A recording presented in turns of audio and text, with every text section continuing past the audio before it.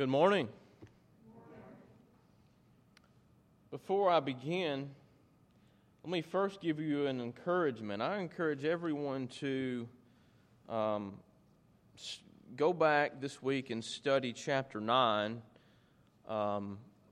concerning Mephibosheth, which was Jonathan's son, Saul's grandson. Very important passage. We're not going to have a sermon on that. We kind of skipped over that in our sermon series.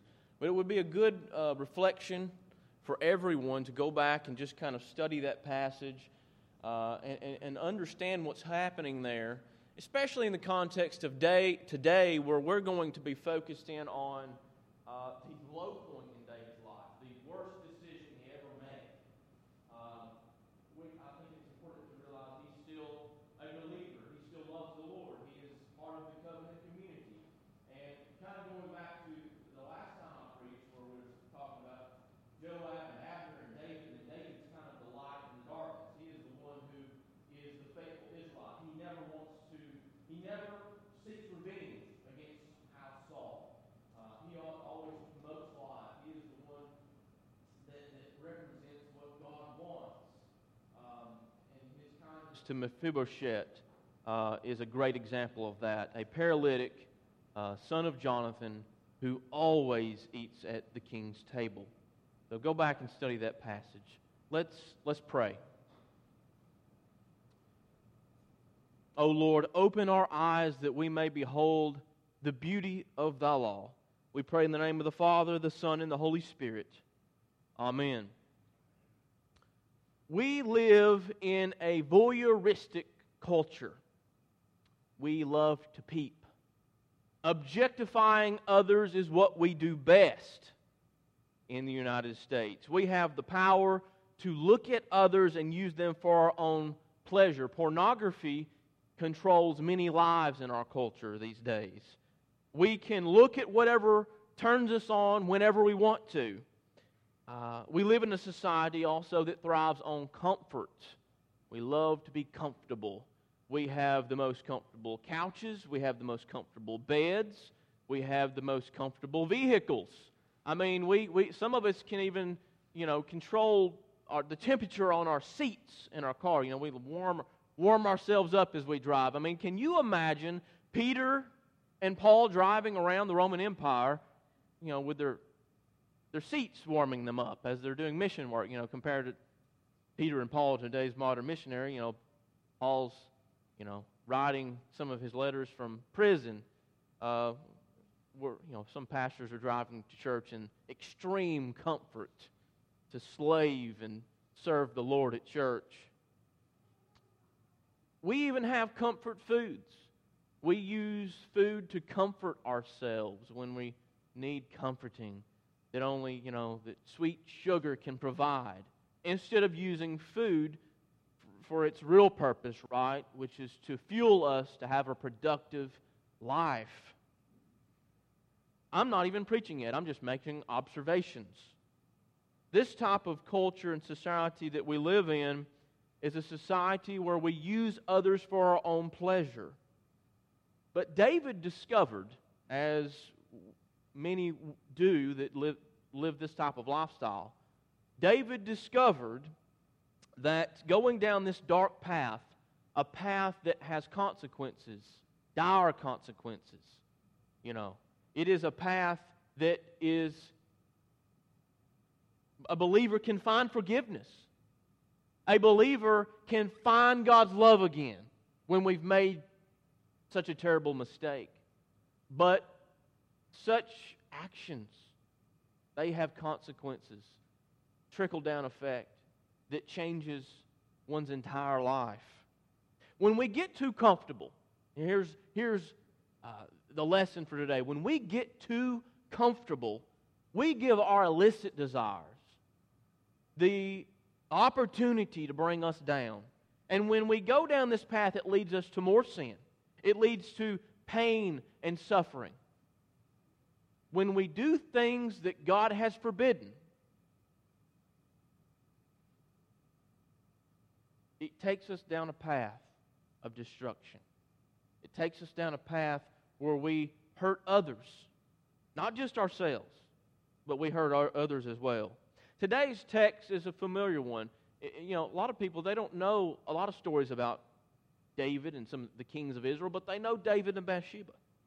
It's a familiar one. So let's look at chapter 11. First thing we see is this is a time when kings go out to battle. Okay? Literally, the text says at the return of the year, which would be a reference to the Jewish New Year, spring. And the ESV translates it and explains to us what time of year it was. It was the springtime. It would be the ideal time for kings to go out to battle. It would be the ideal time because the army could march, they could camp, they could fight because the weather would be nice.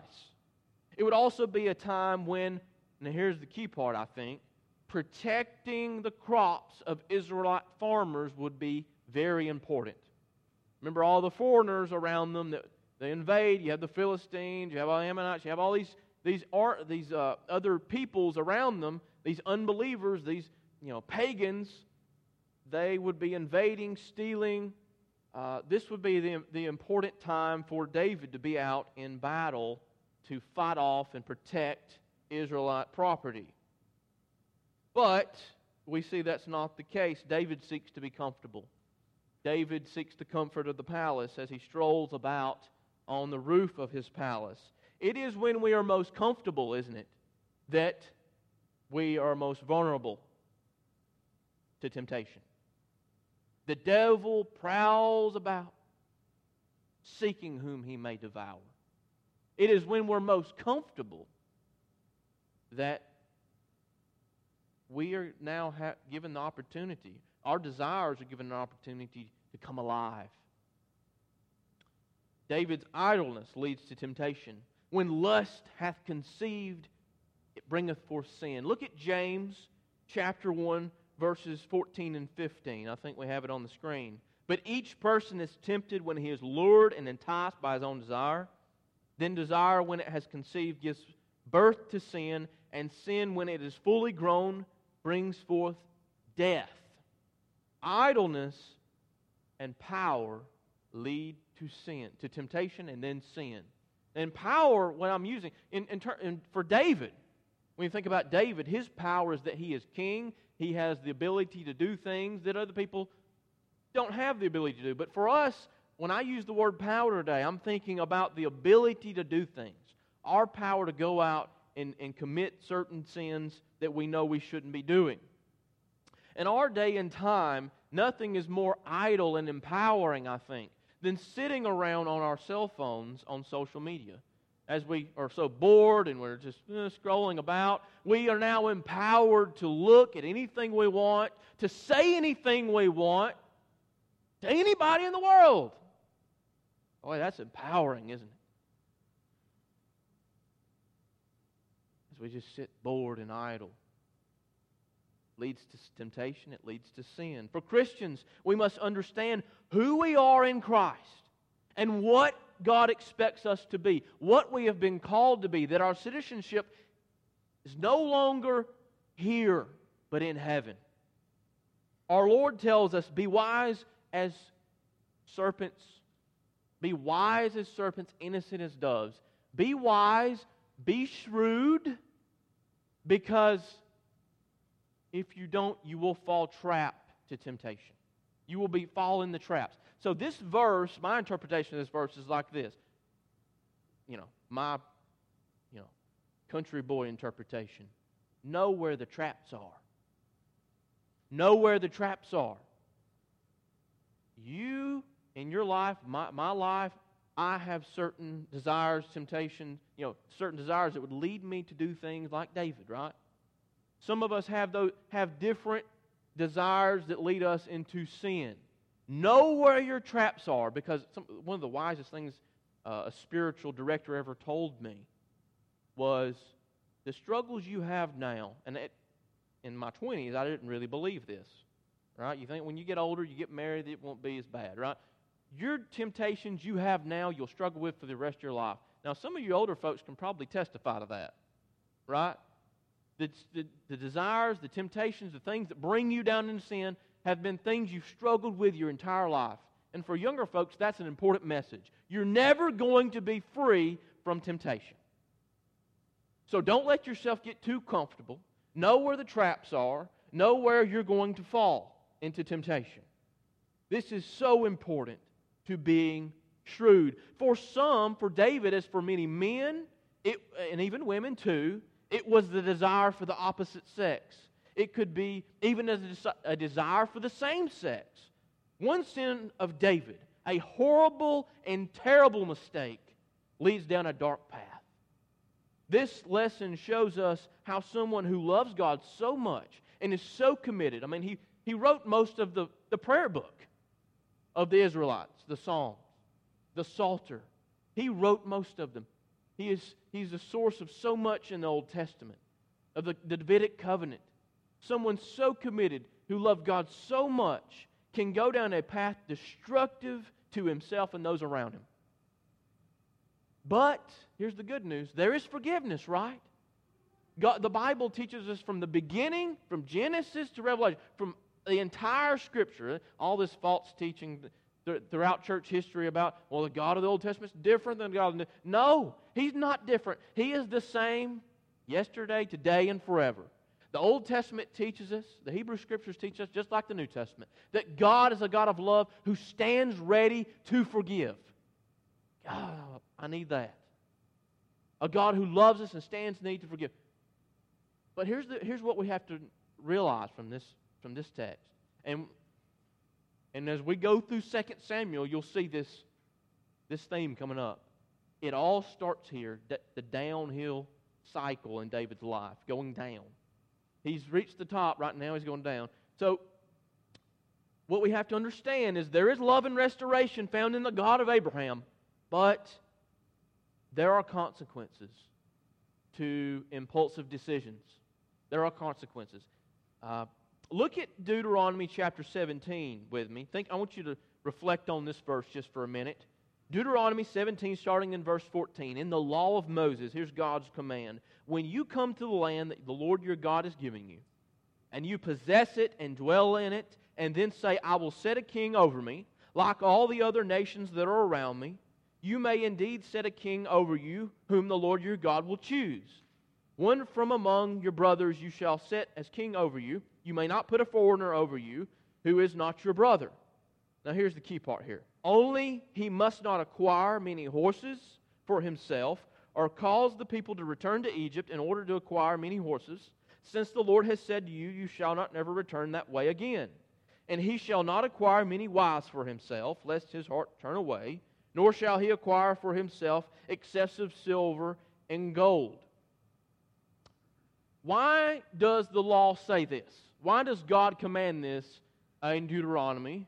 Why did he tell Moses to write this thing down?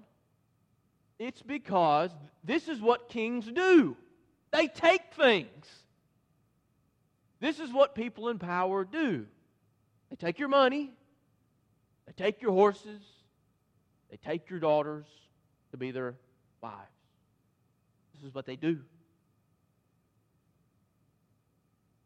People in power take things. Why do you think the author of Kings, who wants to really hammer home the fact that the kings are sinners, the kings of Israel and the kings of Judah, he has, especially Solomon, right? Why he lists all the things Solomon has.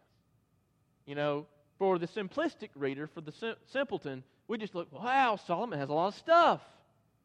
Wow, he had a lot of wives. That's not what the author of Kings wants you to realize.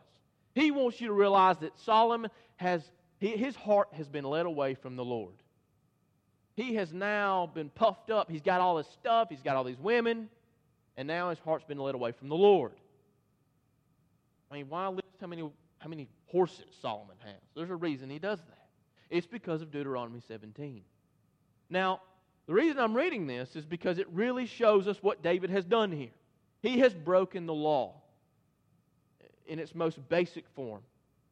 But we have to realize he had already done this because he had already taken several wives when he was at Hebron before he got to Jerusalem and conquered the Jebusite fortress.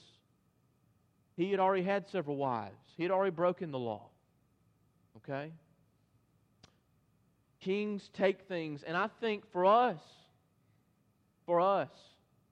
when we are empowered in our culture these days by our freedom, we are empowered. When we go and we objectify others, and we use others for our pleasure, we are acting like these ancient kings and breaking the law of God.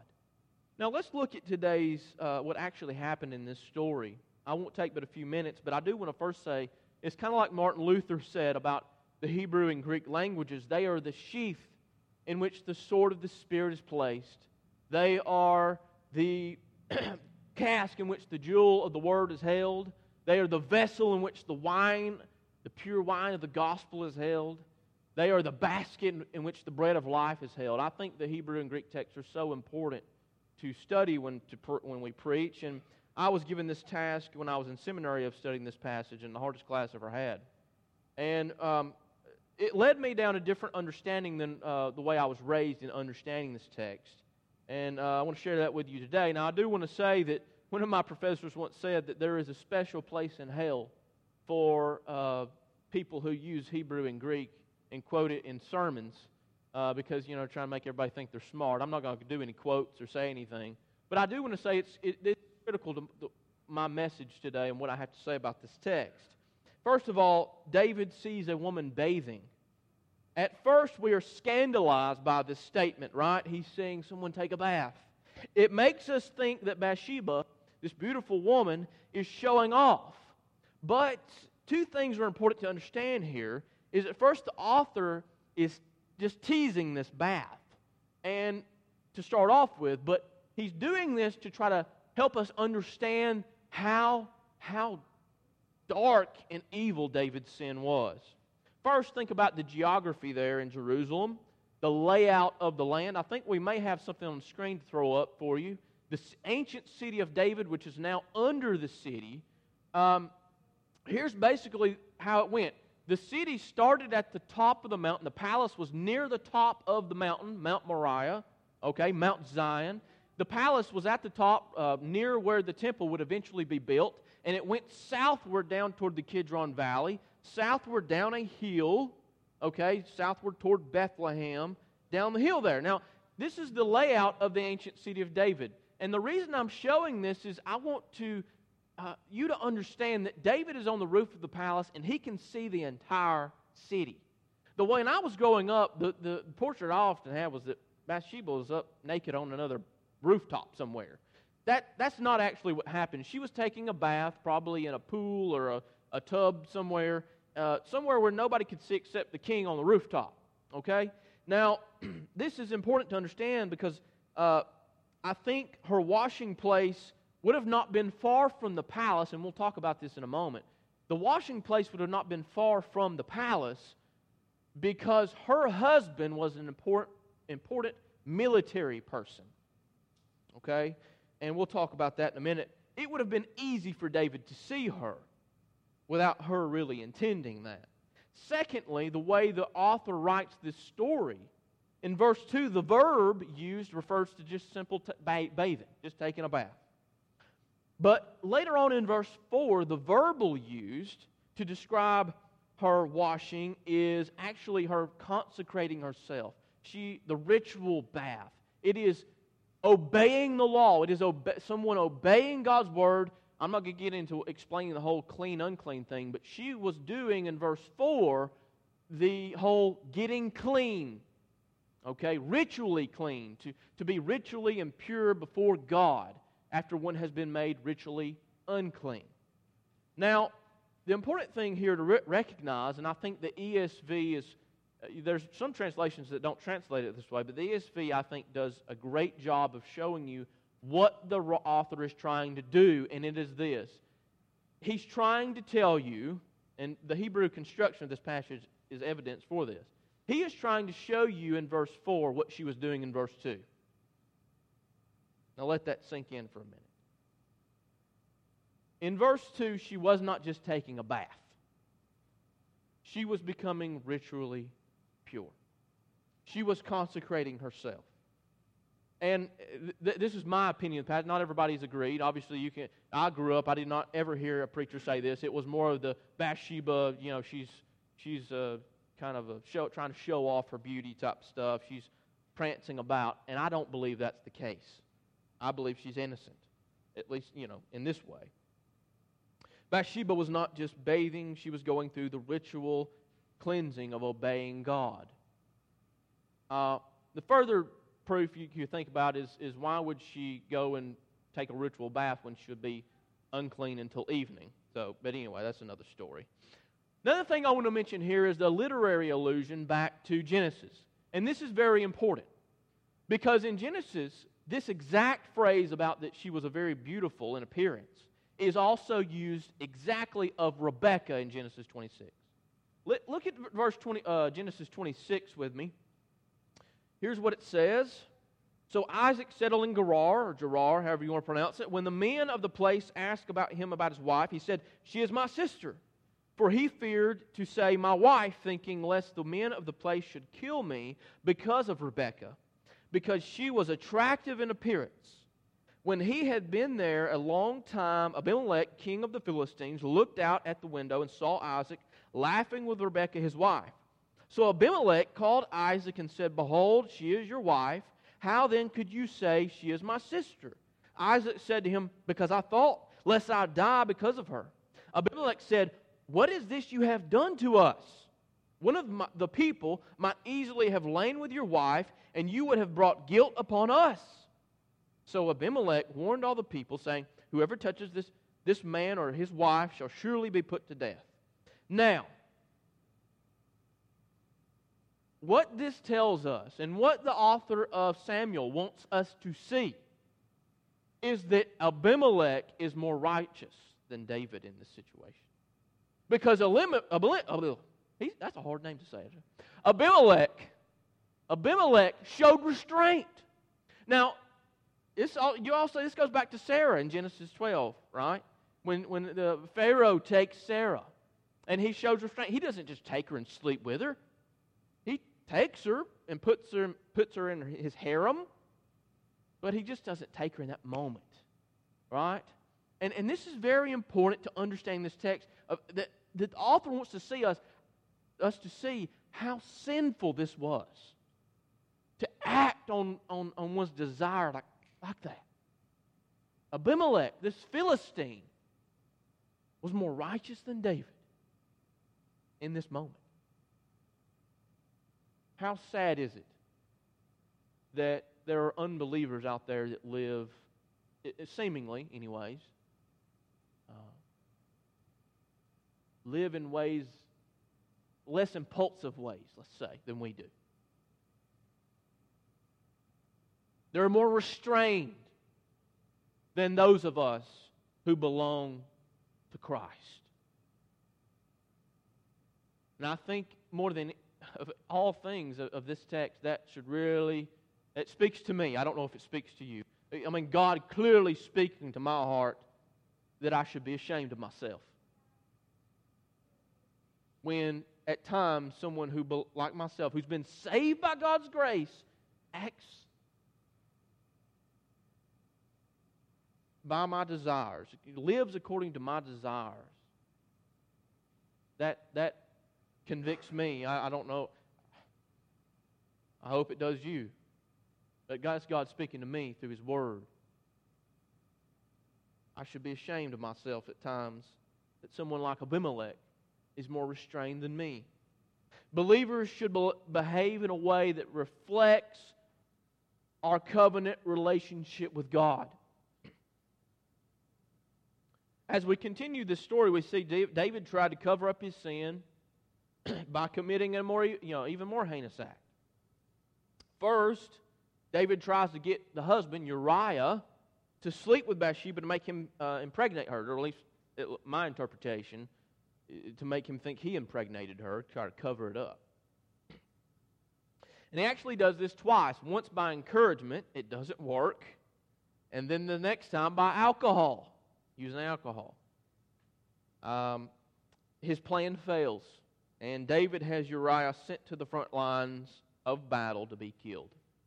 Now, I want to talk about Uriah for just a moment, because I also think this is another part of the story that I'm like, oh my goodness. Uriah the Hittite. Who were the Hittites? Well, if you think back to Genesis 12, it makes sense. Or I'm sorry, Genesis 15. Genesis 15, where Abraham has his covenant, God makes the covenant with Abraham. They are part of the people groups like the Canaanites who were in the land when the Israelites come out of Egypt. And in Genesis 15, God said He lists the Hittites among those who are going to be, they're going to kick out of the land, right? They're going to cleanse the land. These are the unbelievers, the pagans. They worship false gods. Now, I want you to really get into your mind who the Hittites were. They were not good people. Right? So what this means is the Hittites, being people who worship gods and were defeated and were to be destroyed, you have this man Uriah, who is in Israel. He's part of God's army now. What this means is that Uriah is a convert to Yahwehism. He, much like, or at least his parents possibly, because his name, he's probably made, he or his parents, you have those generations there, I'm just going to say Uriah for the sake of argument, is a convert. So much like Ruth the Moabite, who says, your God will be my God. And like Rahab of Jericho, who says, I know your God is going to give you this land. Please save me and my family. He has converted to the faith. He's not an Israelite. He's not a child of Abraham, but he's a convert. Not only that, but Uriah is listed in 2 Samuel 23 as one of the honored warriors of Israel. He's like one of the top 30 best fighters for David. Think of what Uriah says in 2 Samuel 11, verse, this is in your handout there, 2 Samuel 11, verse 11. Uriah said to David's trying to get him to go home and sleep with his wife. He says, the ark and Israel and Judah dwell in booths. He says, they dwell in tents. Now this shit sends chills all over me when I read Uriah's statement. A man that David's about to send out to die. My Lord Joab, he's the commander of the military, and the servants of my Lord, talking about David, my king, are camping in the open field. Shall I then go to my house to eat and to drink and to lie with my wife? As you live and your soul lives, I will not do this thing. And then a little later, a few days later, David sends him with a letter in hand. Uriah carries the letter with the command to put him on the front lines to kill him. Makes me think he probably can't read David's writing. Probably can't read the Bible, ancient Hebrew, whatever it was that David, however David wrote it down. Uriah brings the letter. This makes me think, this statement of faith by Uriah makes me think of Matthew 8, the Roman centurion, when our Lord Jesus goes to Capernaum, and they're full of Israelites in God's covenant there, and the Roman centurion is the one that shows faith. He basically, he asked Jesus, he said, I have a servant at home, a paralyzed servant, and my servant, I know you can make him well.